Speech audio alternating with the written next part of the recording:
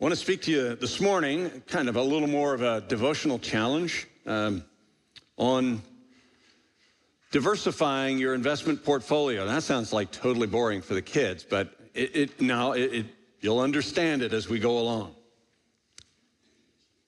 A commercial painter and an amateur photographer from California named Rick Norsigian went to a garage sale in the year 2000.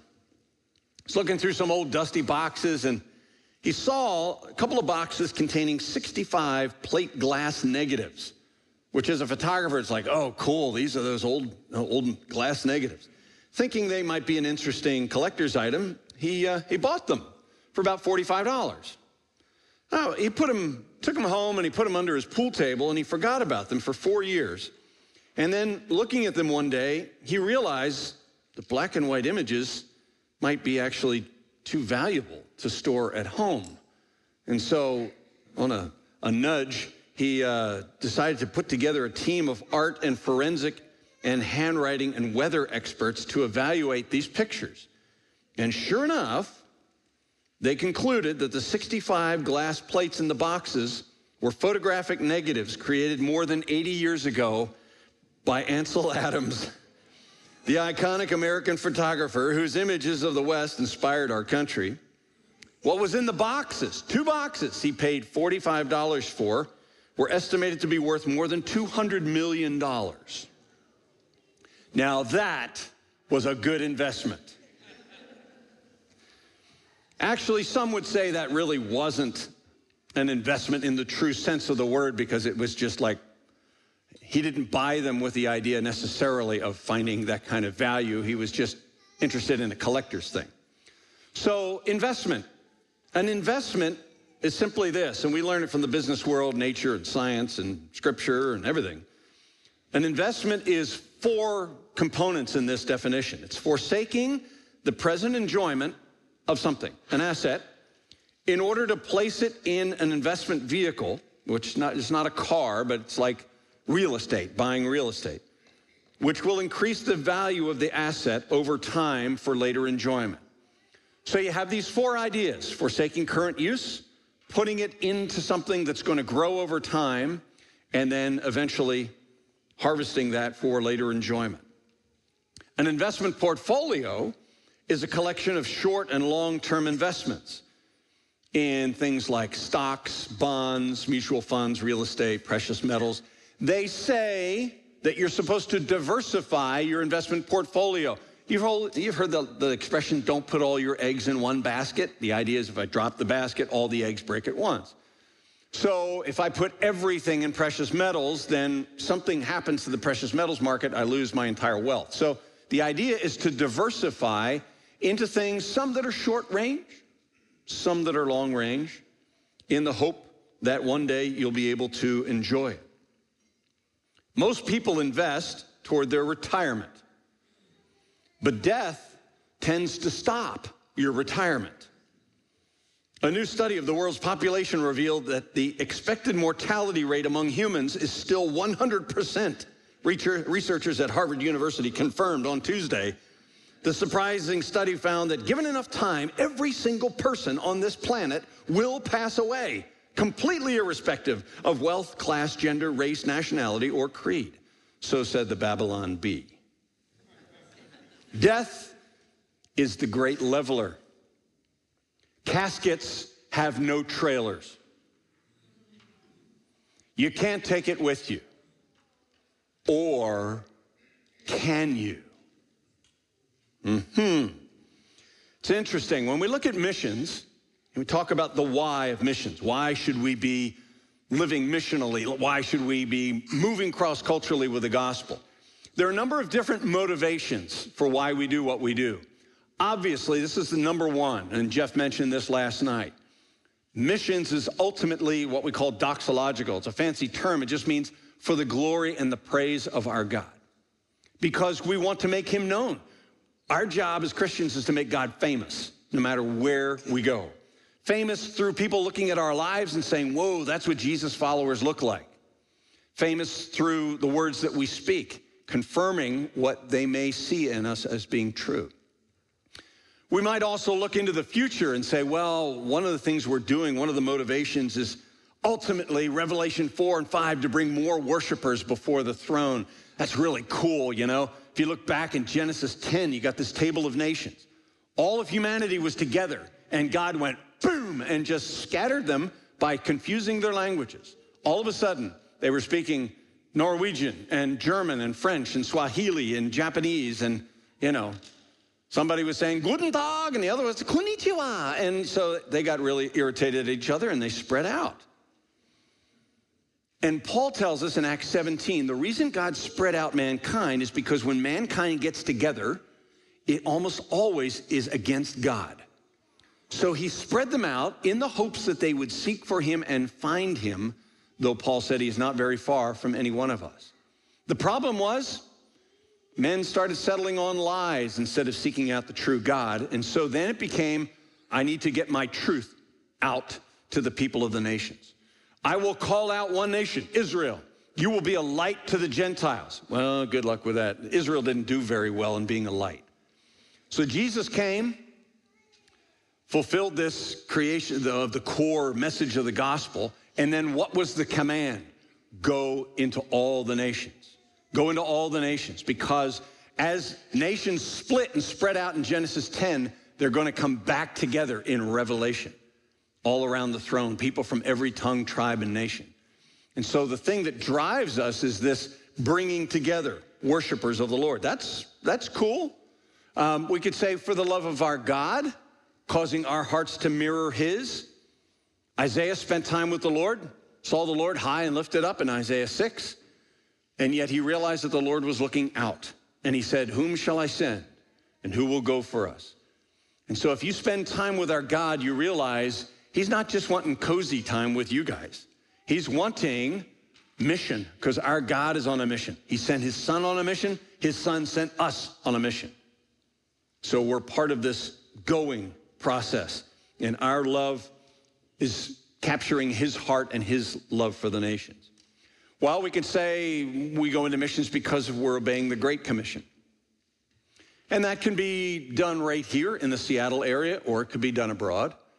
Some would say, well, it's because of your love for the lost and to spare your target people group from a Christless eternity. And so when you come to a missions conference, you will see all of these themes to one extent or another. You know, the glory of God, or saving the lost, and what are they going to do without us? We need to bring them the gospel and that type of thing. But one thing you don't hear very much, and for that reason I decided to bring it up, was a certain element of self-interest in the gospel. That part of our rationale and our motivation for getting involved in spreading the gospel is for ourselves. Now, the New Testament is full of this personal profit incentive. Otherwise, I really would not have mentioned it. God allows self-interest in the Great Commission by promising reward for heartfelt sacrifice. And so even Jesus and Paul made recommended eternal investments. For instance, blessed are you when men speak evil of you and they persecute you and say all manner of evil against you for my name's sake. For great is your reward in heaven, for so they persecuted the prophets that were before you. He said, actually, rejoice and be exceeding glad. King James, sorry, that's what I memorized it as a kid. Hop up and down for joy. That sounds like the Message or something, you know? He says, really get elated, because when you take a beating, when kids are like, oh, what an idiot. You're nothing but one of those stupid Christians. You believe in God, all that stuff. Just be like, this isn't easy to take, but I'm going to be really happy, because all I hear in the background is cha-ching, cha-ching, cha-ching. I'm laying up treasures in heaven. Why? If you say bad stuff against me, God's like, that's my boy, that's my girl. They're taking that heat for me. That's one of the reasons, I think, why Jesus said, woe be to you if men speak well of you.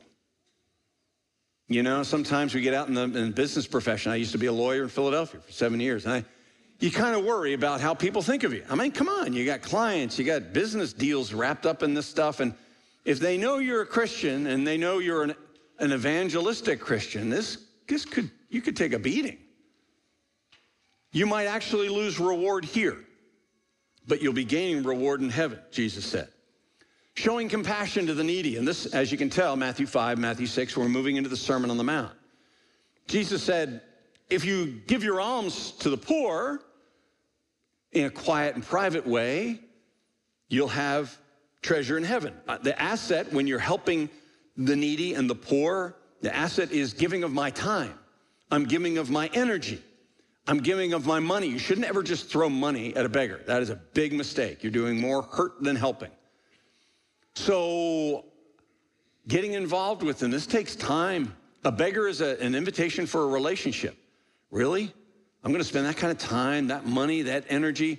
When you do that, what you're doing is you're giving up the asset of my time, my comfort. It might take you to places that are uncomfortable, the other side of the tracks, places that rich people don't want to see. And you go there and you're undergoing risk and all of these things. What you're doing is you're giving up comfort, time, assets, all of these things. And what you're doing is you're throwing them over into eternity. The way I want you to view it, and I got to find me a graphic artist. If any of you know a good graphic artist, let me know. I'm looking for this picture, and I haven't been able to find it on the internet. It's like I'm here on this side of the platform, and right down the middle, there is it's like a clear membrane, kind of okay? On the other side of this membrane is eternity. It's like heaven. It's like, and the cool thing is that this membrane, you can only reach through it in one direction. So nothing passes through this way. But if I take an asset in my hand, money, time, energy, food, we'll look at it in a second, and I pass it through, my hand can go through the membrane and I can drop that treasure on the other side. And then I can pull my hand back out through. Now I can't reach in later and grab that. The cool thing is when I drop it on the other side into my bucket, as soon as it's there, that thing starts to grow. And I'm sitting there and I'm looking through the membrane and I'm like, that is so cool. Look at that. It's just growing. If I really believed that to be so, I'd be putting a whole lot more stuff through this membrane.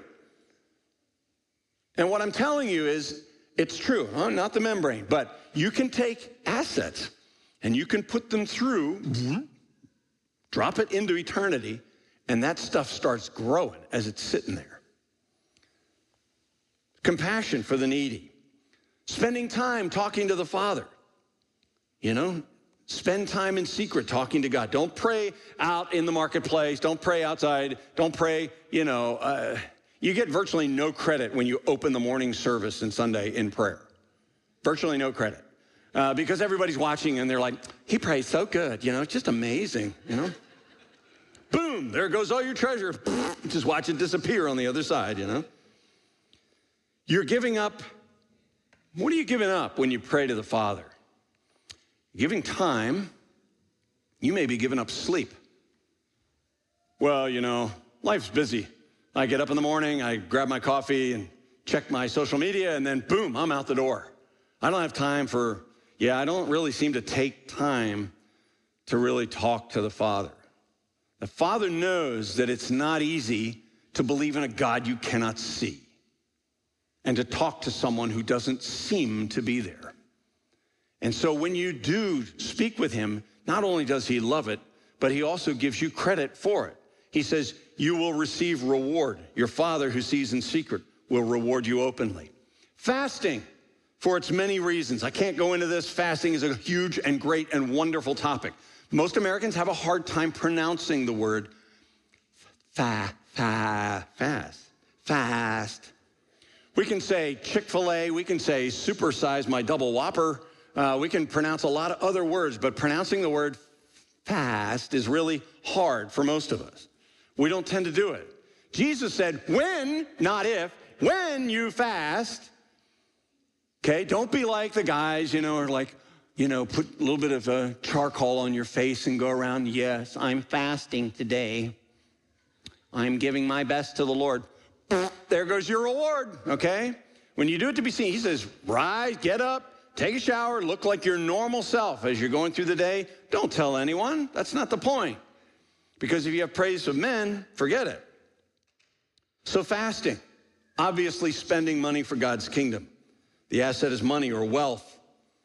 In other places, outside of the Sermon on the Mount, Jesus mentions that it's not what you're giving, but what percentage you give. Are you giving till it hurts? Number two, how much is left after you've given? In other words, are you giving sacrificially? Like the widow's mite, remember? She's put in more than the others because she gave out of her poverty.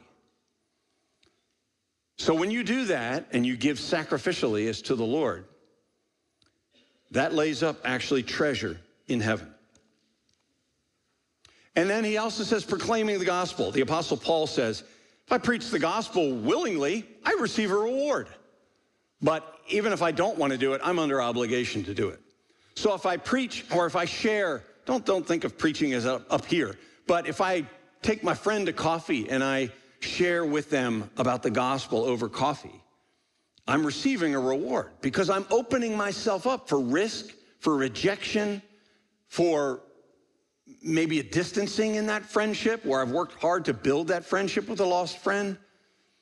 There's a lot of things that I'm giving up and sacrificing for Jesus' sake and for the gospel's sake. And then, of course, all passages about the crowns, talking about the rewards, the crown of righteousness or the overcomer's crown. So your motives must be pure. Warning, motives must be pure. Being noticed equals present enjoyment. God keep you from public praise masquerading as moral principle or social justice in this age of the selfie. Difficult for missionaries because we have to take pictures of what we're doing and send it back to you guys for accountability. You're paying us for a reason, you know? I remember as a lawyer, everybody's complaint was, I never hear from my lawyer. That's the same complaint of missionaries. We never hear from our missionaries. So we do take pictures and we send it back, not to say, hey, it's the Father, Son, Holy Spirit, and us. You know, it's not building ourselves up, but we're trying to document the kind of work that we're doing so that you know where your money's going. So be careful of the motivations. But missionaries can run into this. So kind of the building up of self, yeah, we're super missionaries type of thing. But I want to hone in on one principle that is unlike any other principle in this investment realm in the scripture. And it is found in Matthew 19, verses 27 to 30. And everyone who has left houses or brothers or sisters or father or mother or children or lands for my name's sake will receive 100-fold and will inherit eternal life. But many who are first, let me change that. Many who are first will be last, and the last first. The context of this passage is the rich young ruler comes to Jesus and says, I want to inherit eternal life. It's funny, how Jesus messes with people. He says, good master, I would inherit eternal life. Jesus says, good? Why are you calling me good? There's none good but God. And the guy's like, oh, okay. I still want to inherit eternal life. And he says, all right, well, go and keep all the commandments. No, but I've been a really good kid. I've done all this since my youth. And Jesus hones in on a competing God. He says, well, I tell you what. I want you to go and I want you to sell everything that you have, give it to the poor, you'll have treasure in heaven, and come and follow me. Interesting, guys. It's not the way we do modern ministry, is it? Go and sell all that you have, bring it here to our ministry, you'll have a reward in heaven. Jesus said, go give it to the poor. You'll have reward in heaven, and then come and follow me. And what happened? That rich young ruler said, sell everything that I have? What are you, nuts? I've got a lot of assets. I can't just be, And he went away sorrowing because he had a lot of wealth. I kind of believe, it's speculation, but I kind of believe if the rich young ruler had said, very well, I will do that, and walked away, Jesus might have said to him, that will not be necessary. Because he was looking for his heart He wasn't looking for him necessarily to give it all away, but he was looking for him to say, I'm holding all of my assets with an open hand. If you want me to convey it to someone else, I will do that because I want to have treasure in heaven. Well, what happened? He went away sorrowing, and Jesus kind of looked at him. He looks at his disciples and he says, it is so hard for a rich person to enter into the kingdom of heaven. You know what? It's easier for a camel to go through the eye of a needle than for a rich person to enter the, and you can see the disciples like bugging their eyes out like, well, who then can be saved? And Jesus said, yeah, it's impossible. But with God, all things are possible. And so Peter, he's thinking, okay, so if you leave all your stuff and you come and follow Jesus, you'll have treasure in heaven. And he says, well, we've left all. I left the fishing business. We left all to follow you. What will we have? And Jesus answers him and he says, you who have followed me, you will rule on 12 thrones over the tribes of Israel. Pretty amazing statement Jesus made. And then he breaks out with this comment. My whole life shapes around this verse. He said, and everyone.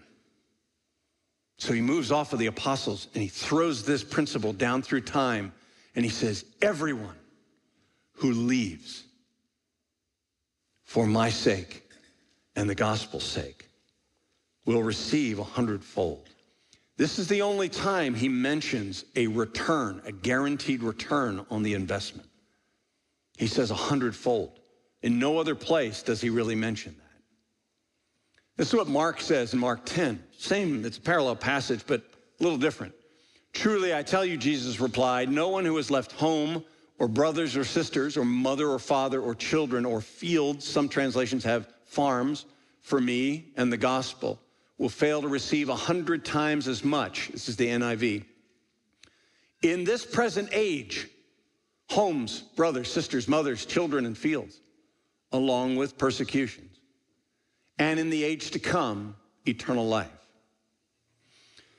So it's a fascinating principle. He's saying, number one, there's great reward for those who leave the familiar for Jesus and the gospel.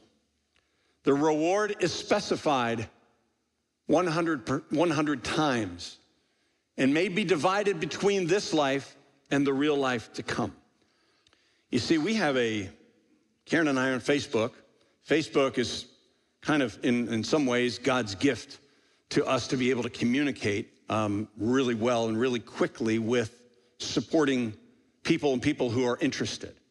It helps keep prayer moving very quickly. So we'll say, hey, pray for us. We're going out to Seattle to visit Edgewood Bible Church. We're going to do a missions conference.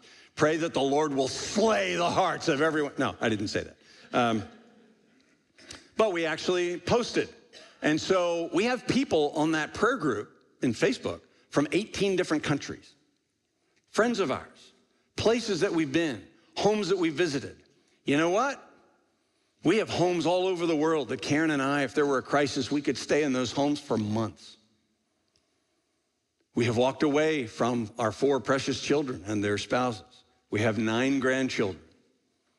When we leave in August, we will be moving at least 8,000 miles from all of them. I have a daughter and son-in-law in China, so they're already way far away. But we have children everywhere as well. Wherever we have worked, wherever we have mentored young adults, they call us Mama and Papa B, or Uncle Dave or Auntie Karen. They know us as close personal friends and mentors. It's kind of like when Jesus said, they said, your mother and your brothers are outside. He said, who is my mother and who are my brothers? It's throwing up the idea there that you have to understand when you work for the gospel's sake, yes, you are giving up closeness with family. But in another way, you're going to get a family that is far bigger and far more special than anything you could have dreamt. I've had supporters at times come up and say, your laptop's looking kind of old. Let's go shopping. Never had that happen when I was a lawyer. Never had people say, you need a 4x4 pickup? We're on that. And boom, $20,000, $30,000 is there. Never happened to me as a lawyer. It's like, go buy one yourself, you know? So it's interesting how life is different when you are involved in ministry. And the order in eternity will be different. I just wonder how we could have missed this. Christians who have everything tied up in temporal investments, they haven't diversified their investment portfolio between time and eternity. It's lumped up here, and they got to trickle, trickle, trickle over here. They're going to be paupers on this side. Maybe that's you. Don't let that happen. Those who have sacrificed and given up the present enjoyment of the assets of energy, time, sleep, food, money, comfort, relatives, home, security, prestige, will be wealthy in the kingdom. I am contemplating getting a couple of tattoos, but it's going to be really, really painful. I'm going to ask the tattoo parlor to roll back my eyelids and tattoo on the inside of my eyelids eternity, so that every time I blink, because your eyes are lying to you right now. Nice paint job and nice carpet, but everything in here is going to burn one day. Everything. There are two things in this room that will last forever: Word of God and the souls of people. And our job, the reason you exist, is to connect one with the other. The Word of God with people. That is what life is about. We're very familiar with the missionary Jim Elliot, who said, "He is no fool who gives up what he cannot keep to gain what he cannot lose."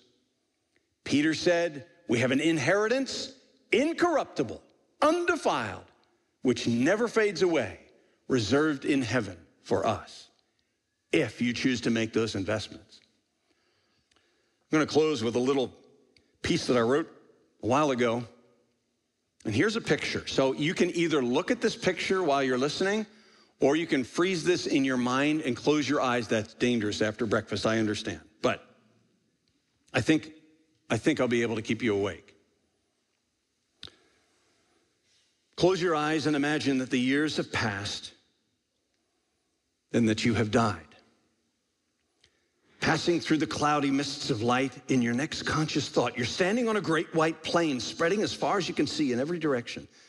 And in front of you is a large white building that somewhat resembles a church from your earthen days. You're in a long line in a single file outside of the building, yet neither you nor those in front of you or behind you have any sense of dread, but just perfect peace and joy. No one speaks, and no one is concerned for the time. At long last, you are in front of the line, and the doors open, and you enter a great white hall with a large platform in the middle, about 3 feet high, so just a little taller than this one. And on that platform is a large pile of something. Beyond the platform is a great crimson curtain from ceiling to floor and from wall to wall. There's a man standing to your left dressed in white. You gather that he is angelic in nature.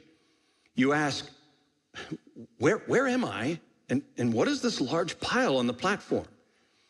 He answers, "This is the judgment seat of Christ. And upon the platform are all of your works in Christ. All of your words, thoughts, and deeds since the moment you believed in Jesus have been reduced to physical form and are piled here on this platform." A little worried, you ask, "May I take a look?" The angel nods and adds that you have only a few minutes. You climb up on the platform and your eyes scan the pile. You see straw, pieces of dried wood, dried corn husks. Looks like a lot of dust and rubbish, like a dried up compost pile. The angel says nothing. Suddenly, your eyes catch a ray of light from the pile, something shimmering. You pull from the dust a picture of golden apples in a silver frame. You look at the angel with a puzzled expression. Words of kind advice, he says. You gave an inspiring talk at a church during a crisis meeting that held that church together. Your expression still struggles for meaning. The angel continues, don't you remember the words of Proverbs? Like apples of gold and settings of silver is a word spoken in the right circumstances? You remember, yeah, but I didn't think that was literal. You try to grab a stick, but find that it continues on and wraps throughout the pile. Again, you turn to the angel. A root of bitterness, he responds seriously. You confess that it is a terrible thing. Not so terrible as it used to be, answers the angel. Oh, it was a horrid and foul-smelling thing before the sin was taken out of it. Now what's left is just dried wood. To the left, you reach for a massive beam that had been partially uncovered, horrified to think what it might be. But the one end of the beam seems to be covered in gold, or to be solid gold. Again, you turn questioningly to the angel. Your career, it used to be all about you and stuff and status. And you became prosperous. But then you became disillusioned. But one day your pastor's words penetrated your heart and you realized that everything in your life was about serving Christ, even in your work. Your whole motivation and work ethic changed, and the wood started to become gold. You grope through the dust in a desperate search to find more that is meaningful.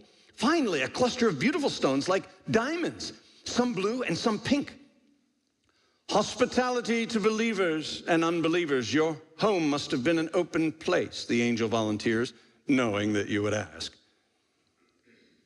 As the angel climbs onto the platform near you, he adds, and the rubies near your foot were the wisdom that you conveyed to the young ones as you taught them in the 8 years before your death.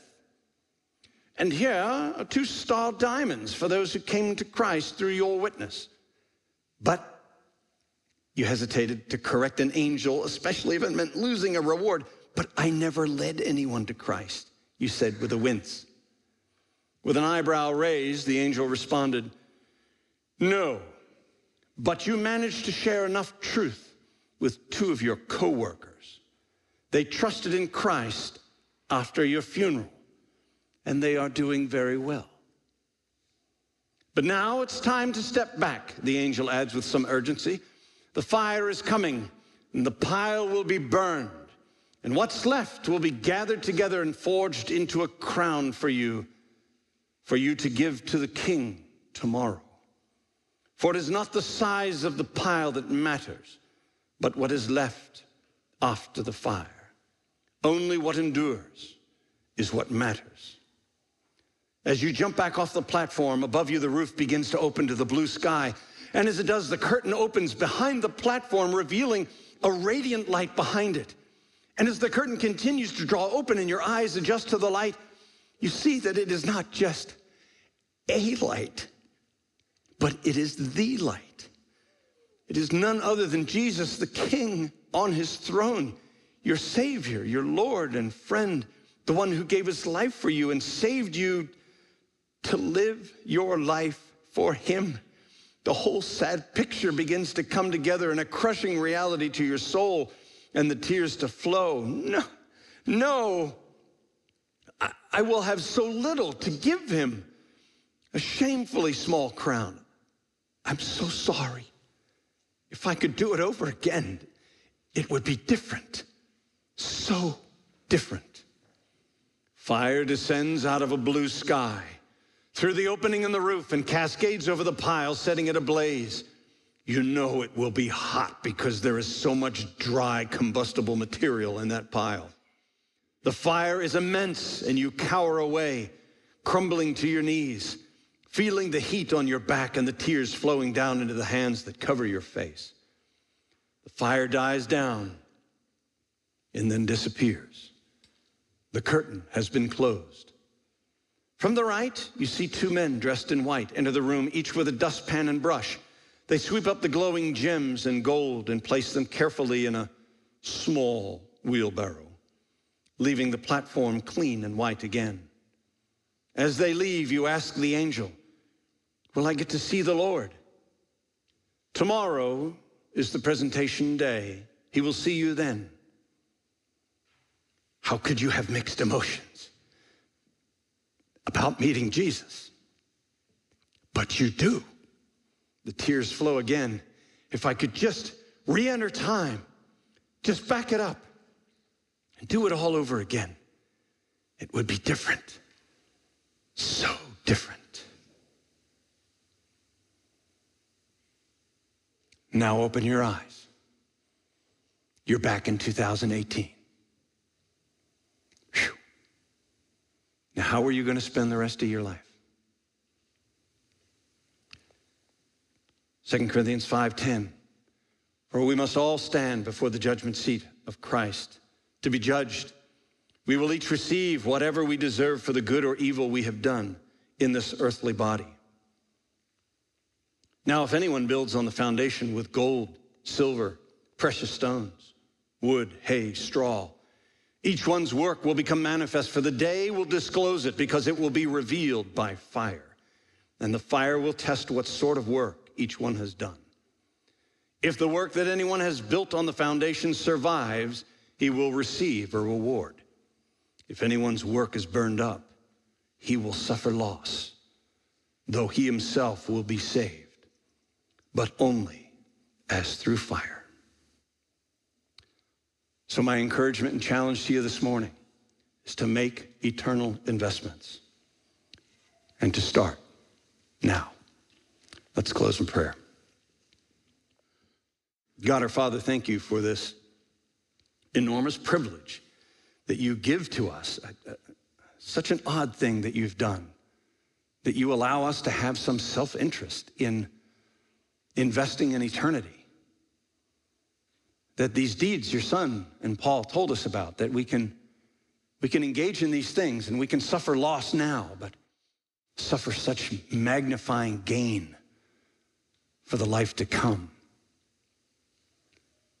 Father, thank you that that investment is not like our stock market, that it is eternal and it does not fade away, and it's reserved in heaven for us.